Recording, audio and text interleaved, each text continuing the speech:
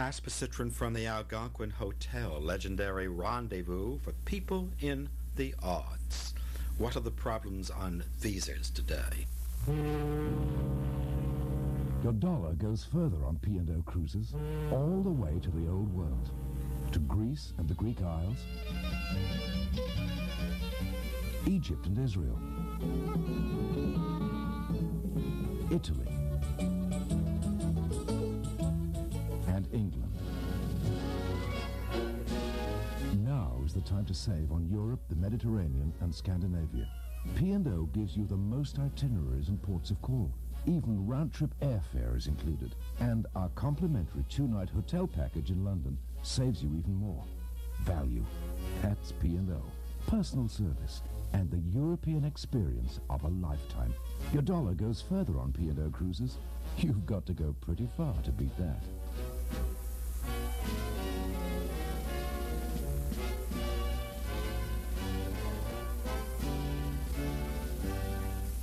While I have this opportunity, I'm going to drop a tip to you about the Upper East Side's newest and most discreet little restaurant and pub I've yet to see, J.J. North Star. Yes, J.J. North Star, located just across from the renowned 92nd Street Wise Concert Hall, is the perfect place for pre-theater dinner. It's reasonably priced. Their freshly prepared entrees would include delicate steamed swordfish, spicy skewered lamb curry, or perhaps the fabulous linguine and white clam sauce. J.J. North Star makes it right and makes it friendly. Among its main attractions are brunch on Saturday and Sunday with superb live classical music and wonderful food, easily the best brunch in town. J.J. North Star, Lexington 91st, major credit cards accepted.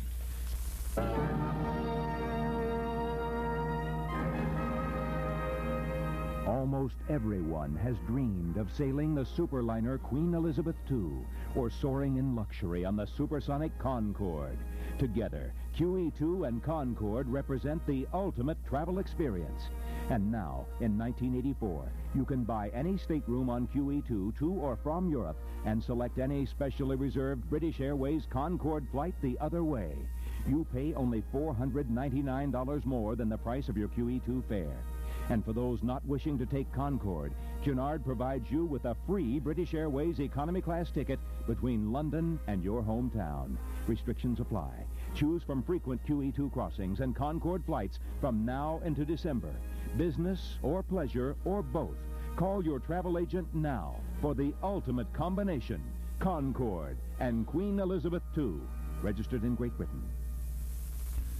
I'd like to introduce Arthor Helton, who is chairman of the Immigration and Law Committee of the New York City Bar Association, and from Penn, the executive director of the American Center, Karen Kennerly.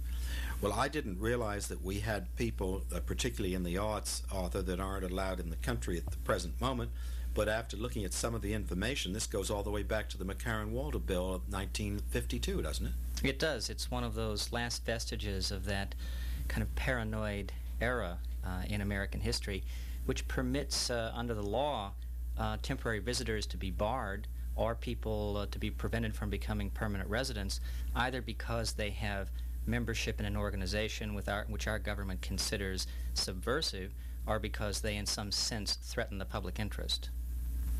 And are there many people that fit into this category today? Well, there are hundreds of people, and indeed thousands of people, excluded each year on these grounds. The real problem is the overbroad and standardless application of these very broad provisions, which results in the exclusion of cultural figures and performers and people who really do not specifically pose a security threat to the United States. Is there an appeal on this sort of... Effectively not. The only way that these provisions have been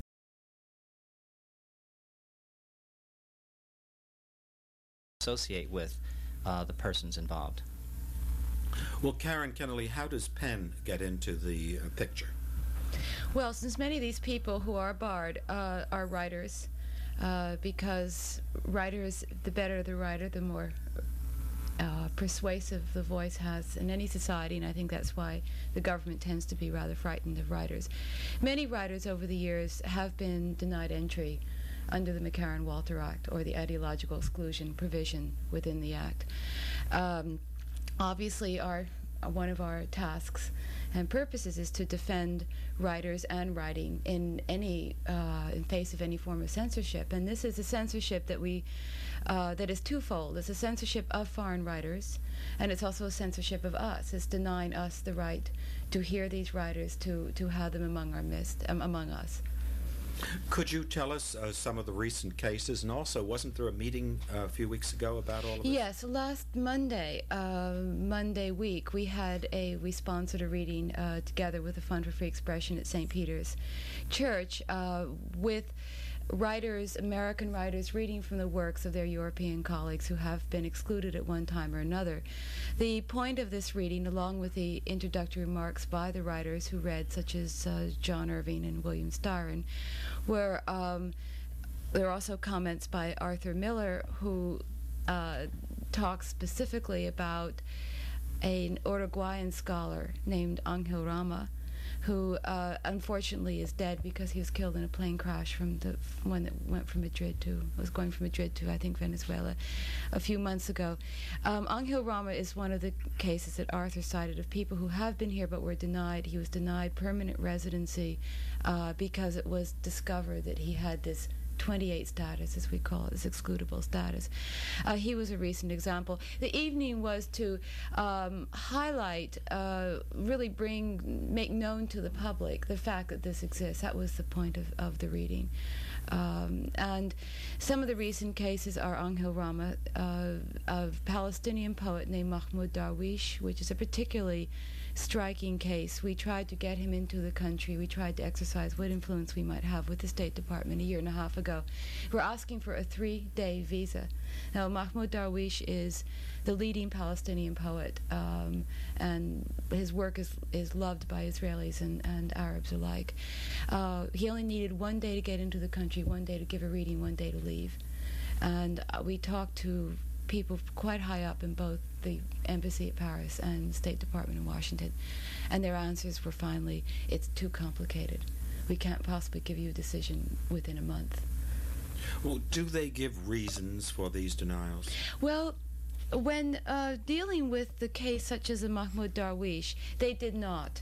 I mean, in other words, if you're talking about an oral communication, like, it's really important for us to get this man in, and he is a leading poet, etc., etc. They say, well, his record is complicated. We can't give you an answer. They won't say it's because of this or because of that. At least that has been my experience. In the case of Ángel Rama, and this is an interesting, what Ángel Rama himself called catch-28, because 28 are the last two numbers on the code. Ángel Rama was, because there is this possibility to appeal, and he was living in this country, he tried to appeal. But when asked what his charges were, naturally, how can you defend yourself if you don't know what the charges are? They said, but we can't tell you your charges because they're classified. Wasn't there a representative of the State Department at the meeting in Soho? In Soho? Do you mean in St. Peter's? Oh, yeah, in the city St. core. Peter's, right, I'm sorry. Yes. Do you know who is? Well, the problem is... Not officially, that's right. why... Yeah, the problem is that the State Department really is hesitant to come forward and even justify the existence of these provisions at this point. I think that's a testament in some respects to the fact that perhaps the position is indefensible and the government really is unable to articulate a principled defense for these exclusionary provisions. People are just receive notices that they're deemed excludable under one or two of the different provisions in the law, and they really have no right to review at that point. They can informally request information, but the government frequently doesn't do anything more than simply nominate which provision they're excludable under. Is there reason to believe that the home government of some of these people would ask the United States to turn them down? There's no reason not to believe that. There's no standards under which this discretion is exercised. It's a very freewheeling discretion, and in fact this administration particularly regards it as a very useful political tool. It expressly uses it for political purposes, irrespective of the individual circumstances of the cases involved. It isn't just to the left, is it? Not at all. It has resulted in the exclusion of Roberto D'Aubuisson as well as Thomas Borge. So in that sense, it's politically blind and unprincipled on both sides. Well, what can we do to right the situation? It's a very difficult problem. The courts are very hesitant to intervene, even on behalf of the indirect victims, the American people, who are deprived of the ability to associate with people and the ability to hear ideas articulated by people who are excluded. The legislature is certainly an obvious forum, but legislators are afraid they'll be accused of being soft on communism. The direct victims, really those excluded foreigners, really have no, really are not a constituency. They can't vote. They have no political voice. So I think it's very important for people to really take up the banner, if you will, and to present the problem to their legislators and assure their legislators that, in fact, it's the right thing to do. In other words, if you were sitting at Harvard or Princeton or somewhere and you wanted to invite a foreigner of some kind of a controversial background to come and lecture, it's quite within the power of the State Department to deny the visa. Absolutely, particularly if they can point to membership in an organization which it considers subversive. Socialist organizations are teaching socialism abroad, and there's really no effective recourse at that point in time. Well, it really doesn't make sense on the basis that, on the other hand, we allow heads of socialist countries to come here and welcome them.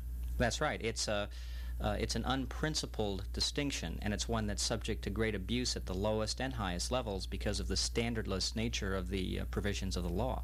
Now, there is, I should say, legislation currently pending that was introduced by Representative Barney Frank from Massachusetts, which would revise these provisions and permit exclusions only under very narrow circumstances. There are hearings scheduled on that legislation on June 14, and certainly I think it would be appropriate to encourage people to contact their congressmen and to articulate their concerns. I would think about the only grounds that anyone could be excluded would be on the grounds if somebody is advocating the military overthrow of the United States government or something like that. Even advocacy is a difficult notion. I think it probably makes more sense to draw the classical distinction under the First Amendment between actions and words, and it's only when those words really clearly will incite violence or disorder that those words can be prohibited. We really respect speech and rights under the First Amendment in this country, and there's no reason that that should not extend beyond our borders as a matter of law. Do we have any figures, for instance, for 1983, how many times this was invoked? The figures are very soft figures. The government, perhaps they don't keep figures, they certainly don't release figures, but there are thousands of people involved. Really? Yes. Is there any one particular country or area where most of them are from? No, I don't think you could say that it's been targeted in terms of countries. I think realistically it just depends on the political winds at the time. And who makes these decisions? State Department officials initially, reviewable sometimes by Justice Department officials. Has the action by Penn ever had any success along the lines that we're talking? We were successful in the Dennis Brutus case. You worked in that too, didn't you, Arthur? Dennis Brutus is a South African poet who was in the same situation as Ángel Rama. He was living here and he wanted permanent residency. He finally... Does he actually have permanent residency? I know he's still here. Well, he has political asylum. He wasn't banned from coming here. He was already here. No, but it was likely. But when he wanted a more permanent sort of residency, that's when they decided to investigate him, and when he was considered excludable. That is when he had or was discovered to have had 28 status.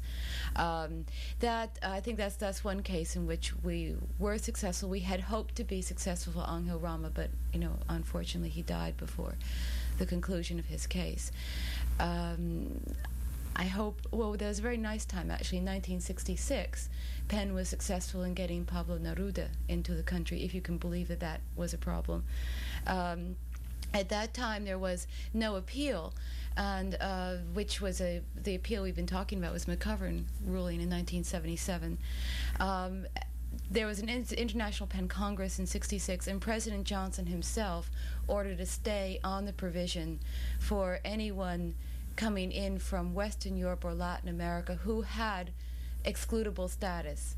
that excludable status would be waived for that Congress. And the reason the waiver was granted was because of Pablo Neruda. But it's rather extraordinary to think that it had to go that high up for us to have Pablo Neruda among us. And yet, nobody gets aroused when U.S. Citizens are banned from many countries without any kind of violent backgrounds. Which countries? Not Western Europe, certainly. No. I'm thinking of Iron Curtain countries. With the drop of a hat, people are not allowed in. That's right. If they've published anything that's against the country or against the ideological thoughts of a country, they're just not allowed in. Well, sometimes they are, but that's another matter. Sometimes they are, sometimes they're not. The fact is that we do pride ourselves, do we not, on being a free country. I think that wherever you stand on the political spectrum, an American believes that the First Amendment is the American way, is his country. Don't you? I would say that all of us, wherever we stand on the political spectrum, believe that the freedom of the United States is our heritage. I think that's the critical distinction. This is an open society, and our theory of government says that we are supposed to expose all of ourselves to various ideas and ideologies and in the war of notions and ideas. And that's something that I think is directly contradictory to the idea of keeping out certain ideas and people and ideologies. Karen, isn't the press pretty much with you on this issue? I think so. So far, yes. Because after all, it's the freedom of press would be next. Our main goal right now vis-a-vis the press is to get them to write about it, and we've been quite successful in the last 2 months. And I believe that the evening we had last Monday is being reported in the press in various parts of the country, and that's what we need the most. Once a reporter or editorial writer is made aware of the provision, it's usually very sympathetic with our side, yes. I should think you have a golden opportunity with the planks of the two major parties to get something in. I mean, if you can't get it in, during the year of an election, you'll never get it in. What about that? Election years are funny years. It's easy to get certain things in and harder to get other things. The problem with these provisions in terms of reform legislatively, or even in terms of taking political positions, people are afraid, politicians are afraid they'll be accused of being soft on communism. Well, it isn't just communism that you're fighting for. No, but that's the kind of lumpen notion that animates the hesitancy that legislators feel in terms of pressing for legislation in this area. I think realistically the first task is to kind of win the battle of public opinion, and I couldn't emphasize more the need to disseminate the problem in whatever form. Haven't there been some rather celebrated cases regarding South Africans? Now, South Africa certainly has been involved. Dennis Brutus is probably the most celebrated South African case. Is this an ongoing thing with South Africans? It's as ongoing as it is with any other country. Certainly, we feel free as a government to make political statements by simply barring, for example, Roberto D'Aubisson because we're afraid it will give the wrong signal, or Thomas Borge because we're afraid that will give the wrong signal.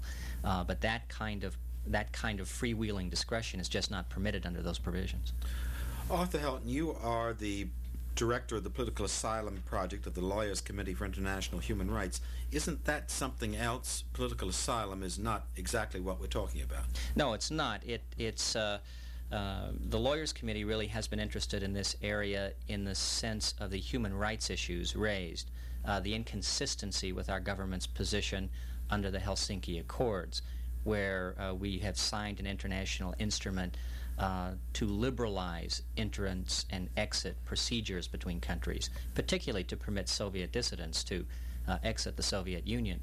It's hypocritical, frankly, for us to, on the other side, then erect very stringent ideological barriers to people trying to come to the United States simply to present cultural events or conferences or papers.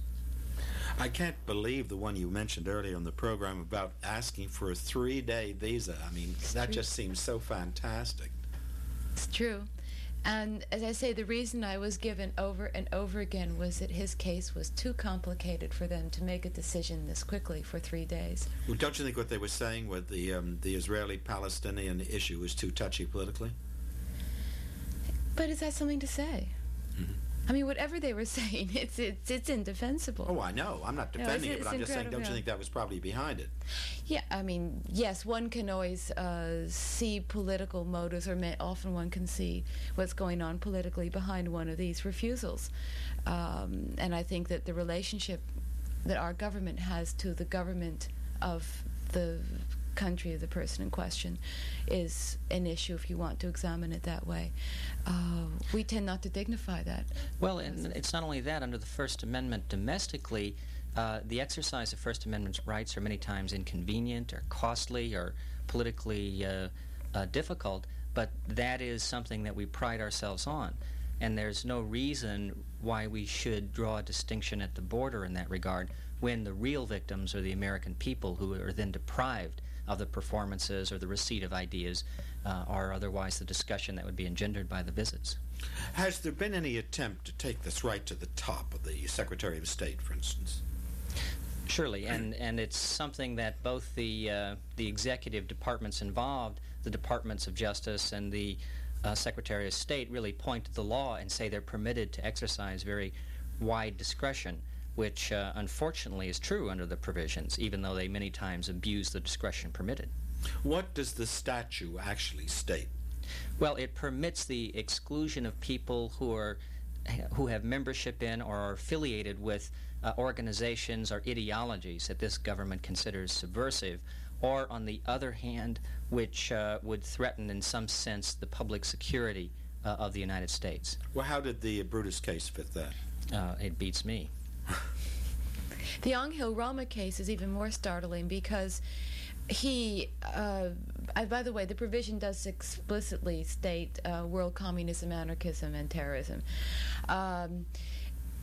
Rama was not a communist. It doesn't matter, if he was. He happened not to have been a communist, ever. At one point, he wrote for a magazine in Uruguay, which was sort of the New York Review of Books of Uruguay, which, editorially speaking, had leftist had leftist tendencies, but that was it. He truly believed in democracy. He was more conservative than probably many of us. Now, what do you do with that? One of the problems is the very invisible nature of the decision-making process. It's not subject to effective review, and so that permits the wide exercises and abuses of discretion. What can our listeners do? Realistically, I think they should contact their legislators and voice their discomfort at being deprived of associating with people of this character and stature or the ideas voiced by those persons. Should we tell them what exactly they're... You're on the mic. Yes. I think that they might want to know again exactly what this is called. It is the Immigration and Nationality Act, otherwise known as the McCarran-Walter Act. Right. Of 1952, and it's the ideological exclusion. That's one name under which this provision goes. And the numbers are, once again, 212C328, is that correct? Right, it's those provisions of the Immigration and Nationality Act. There's legislation pending that's sponsored by Barney Frank. There's a big conference scheduled in September, sponsored in part by the American Civil Liberties Union and the Fund for Free Expression in Penn Washington, too, and Penn as well, and the Lawyers Committee as well. And that conference in Washington will be designed to invite persons who have been excluded to come once again to the United States if they're so disposed to run the gauntlet and to risk the humiliation involved. And if not able to enter, they'll be actually heard at a subsidiary conference elsewhere.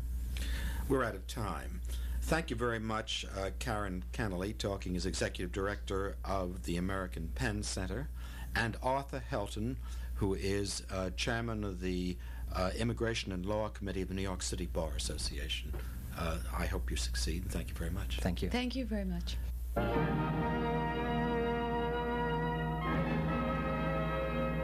Almost everyone has dreamed of sailing the superliner Queen Elizabeth II or soaring in luxury on the supersonic Concorde. Together, QE2 and Concorde represent the ultimate travel experience. And now, in 1984, you can buy any stateroom on QE2 to or from Europe and select any specially reserved British Airways Concorde flight the other way. You pay only $499 more than the price of your QE2 fare. And for those not wishing to take Concorde, Cunard provides you with a free British Airways economy class ticket between London and your hometown. Restrictions apply. Choose from frequent QE2 crossings and Concorde flights from now into December.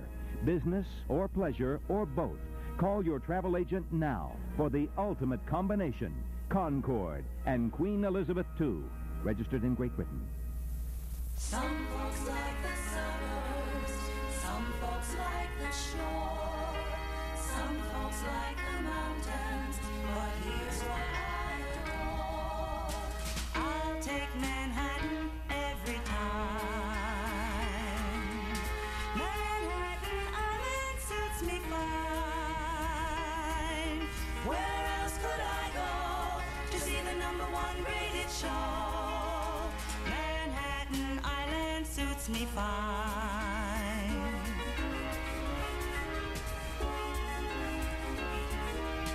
I'll take Manhattan every time. Manhattan Island suits me fine. Where else could I go to see the #1 rated show? Manhattan Island suits me fine. Manhattan Eyeland, that's E-Y-E-L-A-N-D, the world's eyewear and eye care center in the island. It is on. Hope you like it. Our address is the corner of 59th and 2nd. We're open 10 to 8, Sundays 12 to 5. There's an important message for everyone who enjoys fine wine, so listen carefully. Do you have the courage to buy a premium quality California wine that costs a little less? Then you should know about Catani Chablis. I like white wine with a crisp, clean taste. Catani Chablis has the taste you prefer in a white wine. I want white wine that has full-bodied flavor. Catani Chablis is made only from fine California varietal grapes. I love a bargain, especially in good wine. No wine gives better value than Catani Chablis. It's premium quality wine that costs a little less. Now that's a name you want to remember, Catani Chablis. It's a wine that has all the taste, all the flavor you want in a fine white wine. Little wonder that we Americans buy over 1 million bottles of Catani a year. Ask your wine dealer for Catani, C-A-T-T-A-N-I, because no wine gives you better value. Catani is premium quality wine that costs a little less. Admiral Catani Wine Company, New York. I am Marvin, your home price computer. Ask me the price of anything and I will depress you. 1 dozen long stem roses. $40. A pair of designer boots. $275. A penthouse in Manhattan. $350,000.03. Correction, 4 cents. Supper after the theater. $9.75, including dessert. $9.75, including dessert. Where? The Brasserie, 53rd between Park and Lex. When? Every night from 10 to 4 in the morning. To help fight the high cost of living, discover the low cost of dining at the Brasserie after theater. The Brasserie Special Supper menu gives you a choice of Brasserie specialties, including baby salmon, chicken brochette with curry, and more. And more. Just $9.75. $9.75. Why do you keep repeating it? It's the only luxury a hardworking computer can afford these days. The $9.75 after theater supper at the Brasserie, 53rd between Park and Lex. To Arthor Helton and Karen Kennerly from Catani, this premium California Burgundy. I hope that you enjoy it, and good luck. Thank you. Thank you. This is Casper Citron saying goodbye from the Algonquin Hotel, cultural landmark here in Midtown, New York City.